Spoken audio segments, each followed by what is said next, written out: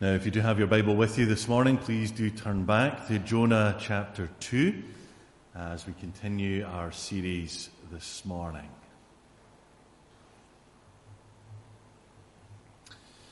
Now, last Sunday we began this series looking at Jonah, the runaway prophet, and we could have left it last week with a bit of a cliffhanger.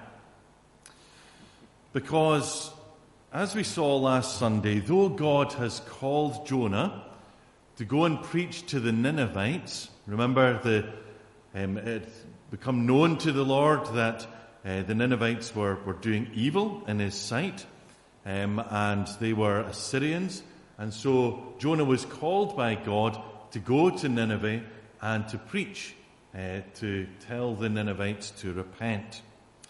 Of course, what happens in the story, Jonah goes in completely the opposite direction, and he disobeys God.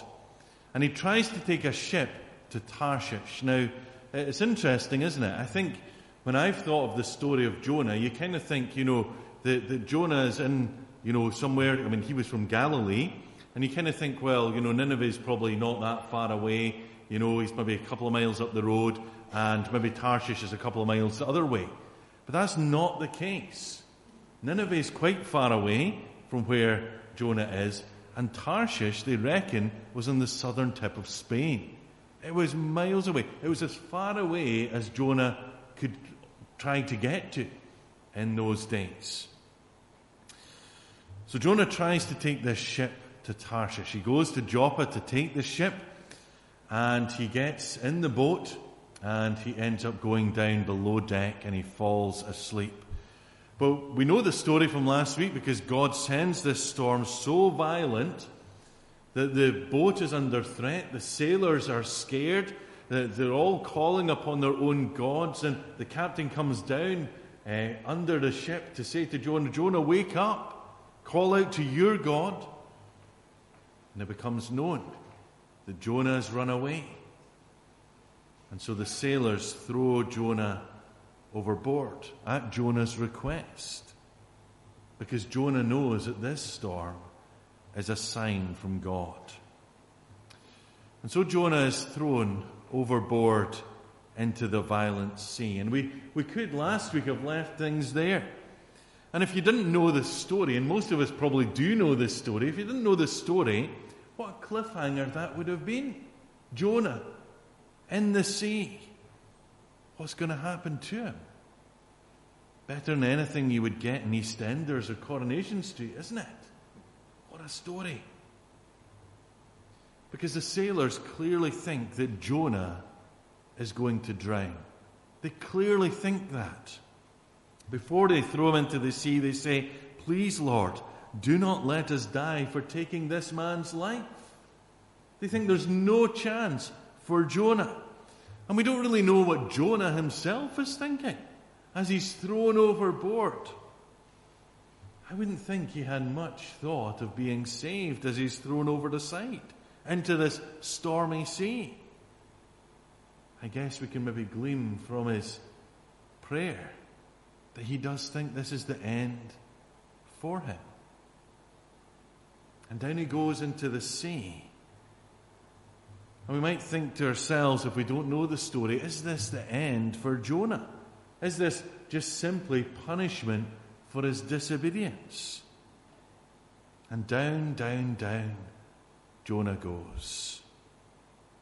It looks like the end. And remember, we saw last week how Jonah had gone down to Joppa, how he'd gone down into the boat, down under the boat, below the deck. And now he's going down, down, down into the sea, further and further away from God. It looks like the end, doesn't it? But then all of a sudden, you can't really see it in that picture, there is a wee man there, and there is a huge fish down below. Suddenly this huge fish comes into view in this story. And it opens its mouth and it swallows Jonah. And we are told that it's the Lord that provides this huge fish, maybe a whale, we're not quite sure. And Jonah is in its belly for 3 days and 3 nights. Jonah has been saved. Now, the first thing I want to think about today is about the truthfulness of this story. Because maybe you come to this story and you think, how can someone survive in a fish's stomach for 3 days and 3 nights? How could that possibly be? Is this really a true story, or is this a kind of myth that's really just there to teach us some kind of moral lesson? Well, there are reported cases of people being swallowed by whales, especially, and surviving. Indeed, there was a case reported last year, though that person was only in the mouth. It was in the mouth of a sperm whale for 20 or 30 seconds. So it does happen. But there are 2 reasons why I believe that this story is true. The first reason is this. In Matthew's Gospel that we've been looking at, before we've been looking at Jonah, Jesus refers to this story as true, as something that actually happened. And if Jesus says so, then that's good enough for me. I believe what Jesus says. But secondly, I want to say to you this morning this. Which is a greater miracle? That Jonah survives 3 days and 3 nights in a large fish, or that Jesus died on the cross, was buried, and rose again on the 3rd day? Which is the greater miracle? Now, of course, the latter, Jesus dying on the cross, being placed in the tomb, and then on Easter Sunday morning, the stone being rolled away from the tomb, the grave clothes being folded, and Jesus being alive. That's the foundation of our faith, isn't it? We believe that this happened. And if we believe that Jesus died and rose again, why shouldn't we believe that Jonah survived in the belly of a fish for 3 days and 3 nights? Let's not take out the miraculous aspects of the Bible. Because at the end of the day, this is God we are talking about. And God can do far more than we can ever imagine. Now, I'm not saying that this is an everyday occurrence. I'm not saying, go to Seawell Beach, jump in the sea and see if a whale picks you up. I'm not saying that today. And yes, it's unlikely. But it's God who provides the fish. That's quite clear in this passage, isn't it? It's God who provides the fish. And we see in verse 10, it's the Lord who commands the fish. And so I want you to see, first of all, this morning, that it's God who's in control, it's God who's in charge, and He truly is the Lord of all creation. God can do these things because God is God. And He's unlike us. He truly is the Lord of all. And because He is the Lord of all, we can trust Him. Because He is powerful and nothing is beyond His reach. When the sailors threw Jonah into the sea, they thought that was the end. There is no survival for Jonah. We don't know how far they were away from land. Remember, the sailors had tried to row back to land. They just weren't able. The storm was too great. And if you've ever been in a boat in a storm, I've not really been in a storm, but it's been pretty ropey and I don't like boats. If you fell overboard, you would think, no chance. Not a hope. But God provides the fish. Salvation for Jonah. And so Jonah remains in the belly of the fish for 3 days and 3 nights. Now, I just want to pause there for a moment. Can you imagine what kind of experience that would have been? Can you imagine it? As you look at that fish there and you think, going into its stomach, what do you think? It says in the prayer that there was seaweed wrapped around Jonah's head. I guess this fish might have been eating other fish. I've got no idea. I guess it would have been smelly. And as I've said, I don't like being in a boat, especially when it's a wee bit rocky and a wee bit stormy. What do you think it would have been like being in the belly of a fish? And it's swimming around. But like a roller coaster, up and down and round about. Horrendous, horrible, dark, smelly, probably tossed from side to side in the middle of this large fish. Just horrible. But better than being dead. That's what I want you to notice this morning. Because you might think, oh, that's horrible. Who'd want to be in the belly of a whale or a big fish? Disgusting. But this was God's way of salvation for Jonah. And from the belly of the fish, Jonah prays. And the prayer reflects what has happened to Jonah and how the Lord has answered Jonah's cry. Because in his distress, Jonah cried out to the Lord, and the Lord answered. The Lord answered. You see, Jonah was going down into the depths. He was going down into the heart of the sea. The deep surrounded him. He was going down to the roots of the mountains, as it's described here. But the Lord heard him. The Lord listened, so that Jonah had hope. Hope that he would again look towards the holy temple. And the Lord is the one who brings him up from the pit and who brings life. Now, in our life, it might not be that we're in a vast ocean, in a stormy sea in danger of dying. But the fact is that if we run from God, if we willfully disobey him, then we're all in danger. We're in danger in our lives. We're in danger of being estranged from God. When it's only in God that there is light and truth and life and hope, and only in him. And we need to recognize that God is not someone who we can mess around. Perhaps Jonah thought that. He heard that message from God and he thought, not a chance. I'm off. He thought he could escape from God. No one can escape from God. That's what I want to say to you this morning. None of us can. There will be a day of reckoning when we come before Almighty God. God is not someone that we can mess around. We might get our own way with others, but we can't get our own way with God. And Jonah recognizes in the belly of this fish that God is inescapable. That it's God who has saved him. It is God who has brought his life up from the pit. You see, just in time, we see in verse 7, Jonah remembers the Lord and he prays to him. You see, Jonah had disobeyed God. He'd run in the opposite direction. But it was not too late to turn, to come back, and to do the right thing. And kind of at the last moment here, it's almost as if Jonah's being thrown over the side. And then he remembers, the Lord. I should remember him. He's the one who holds my life in his hands.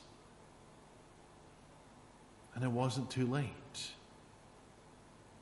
You see, Jonah remembers the Lord. He's like the prodigal son coming to his senses. Remember the story of the lost son? He spends everything he has and he's there feeding the pigs, wishing he could eat the food the pigs were eating. And at that moment he comes to his senses. I should go back home to my father. It's almost like that with Jonah. Jonah's been running away. I'm in a terrible pickle here. He remembers the Lord, comes to his senses. And for us, if we know that we are going down into the deep, if we know that we are far away from God, I want to say today, it's not too late for us either.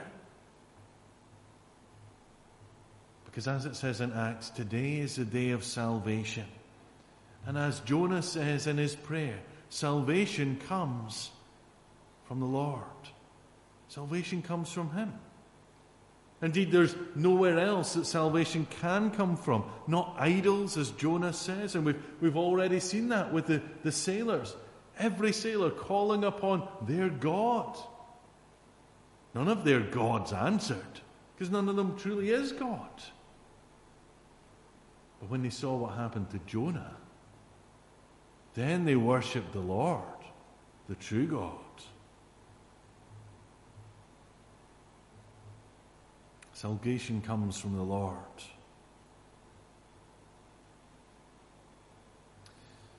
And indeed, when Jonah recognizes that salvation comes from the Lord, he says he will offer sacrifices and make vows. And if you notice something, do you remember that's exactly what the sailors did? Remember that?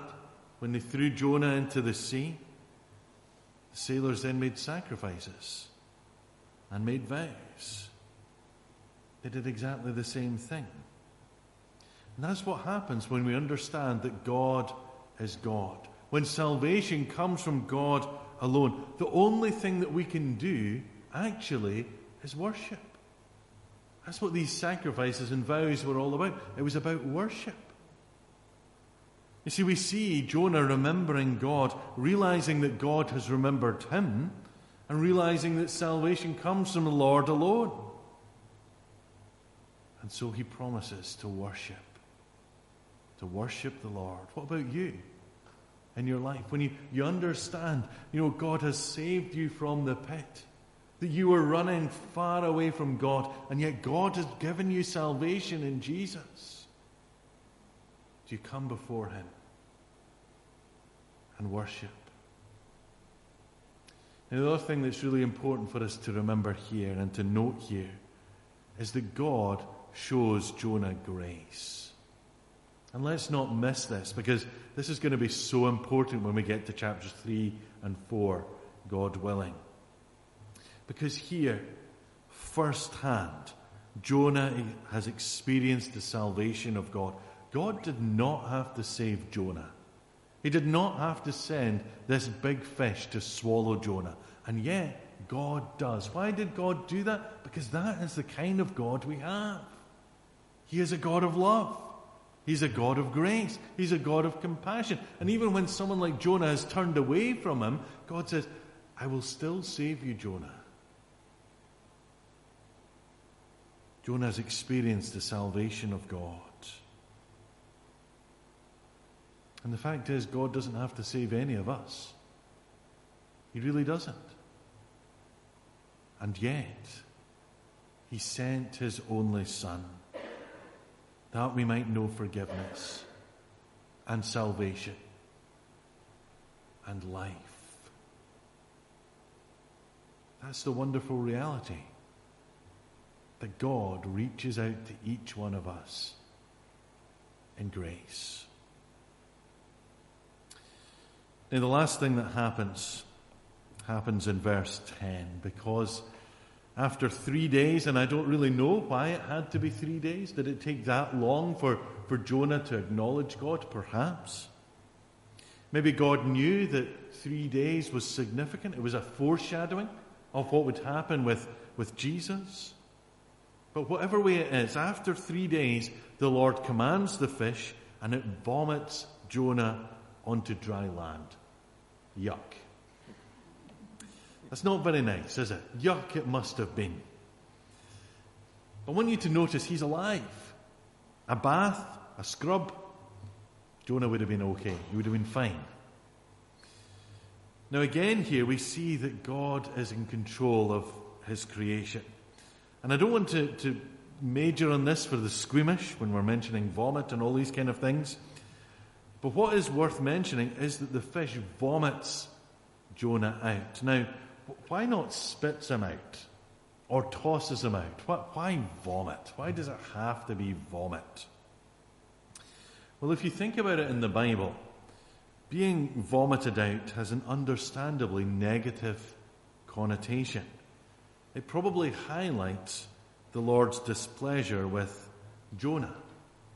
And we see this if you go to the book of Leviticus and you search for the word vomit, you'll see, it's often when there's displeasure. I'm going to vomit you out of my mouth.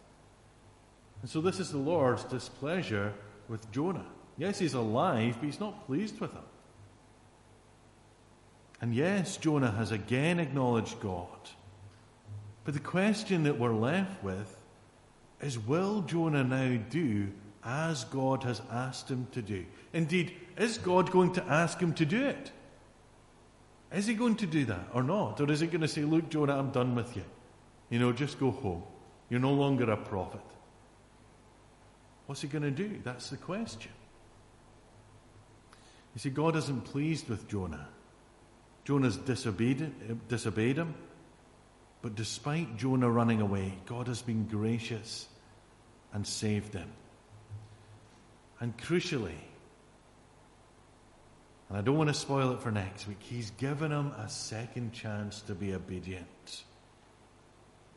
And the question for us as we go into chapter 3 is, will he take it? Will he take this opportunity? Now, we can leave it as a cliffhanger until we get to next week, but what I want to say to you is this. Jonah gets a second chance. He gets a second chance. And for you in your life today, maybe you just need to know today that God is a God of second chances. Maybe you just need to know that in your heart today. Maybe there are things in your life that you regret, and there are things in all our lives that we regret. Sometimes we all live, don't we? We only see each other at a surface level, whereas underneath, we all have issues, all got difficulties, all got regrets in our life. Things that we've done wrong, things that we struggle over, and maybe we've struggled with for years. Maybe there are times that you've displeased God in your words, in your actions, or by how you've been living out your life. And maybe you think this disqualifies you from being a Christian. Maybe you just think, once you're on the downward path, you keep going down. But what I want you to see is that Jonah went down to Joppa, down into the ship, down into below the deck of the ship, down into the waters, down into the belly of the fish. But then what happens? He comes back up again. He's vomited out onto the dry land. God brings him up. There was a second chance for Jonah. And I want to say to you this morning, there's a second chance for you. And all throughout the Bible, don't think this is just limited to Jonah.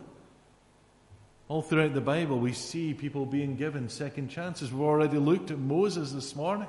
Moses, who killed a man, regretted it, probably lived with that guilt for 40 years, thinking God could never use me. 40 years later, God calls. David, pretty righteous man. But then what happens? Falls into sin with Bathsheba. Peter, probably one of the three main disciples, Peter, James, and John, close to Jesus, saw the transfiguration. Wow. And yet Peter denies Jesus. But they all had a second chance. And if we acknowledge our sin before Almighty God and say, Lord, I'm sorry for what I've done. I want to turn back to you. I put my faith and trust in you because I recognize that salvation is found in you alone.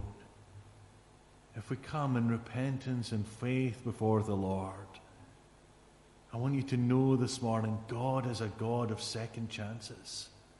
In fact, He's not just a God of second chances, but third chances, and fourth and fifth and sixth chances. So come to Him today. Know that salvation is found in Him. And let us do what the Lord wants us to do in honoring Him and obeying Him, Not because we have to, but because we want to. You see, when you're found in God, when you understand all that God has done for us, when you understand the grace of God, the love of God, the compassion of God, then there's something inside that compels us, that says, Lord, after I know what you've done for me, I want to live out my life for you.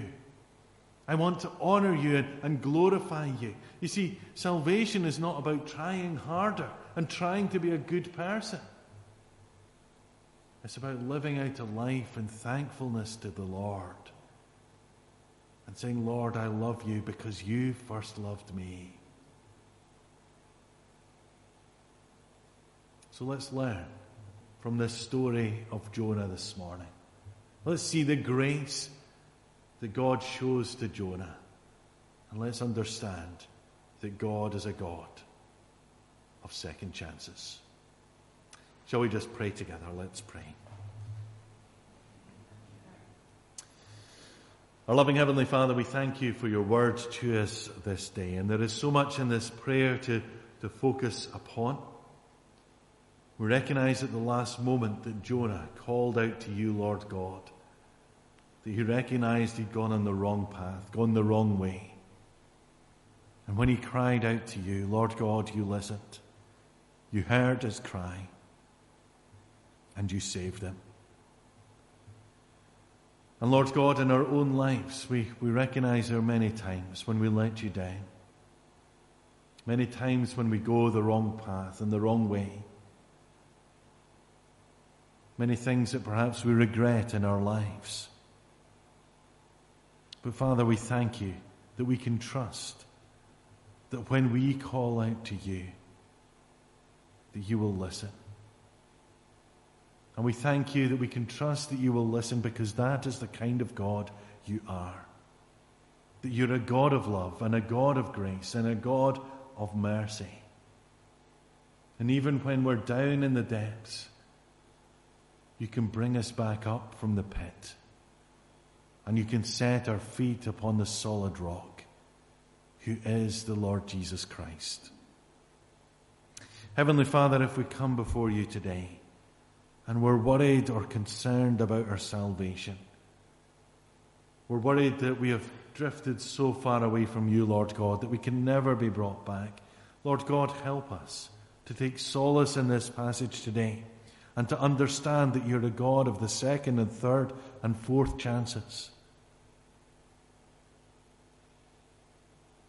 And that when Jesus died on the cross at Calvary, he died for our sin, past, present, and future. The price is paid, fully paid, for all our sin. And we are washed clean in the blood of Christ. So, Heavenly Father, we come before you today. We ask that you would strengthen our faith in you, and we might know the joy of our salvation. So, Father, speak to us. Fill us with your Holy Spirit, we pray. For we pray these things in Jesus' name and for his sake. Amen.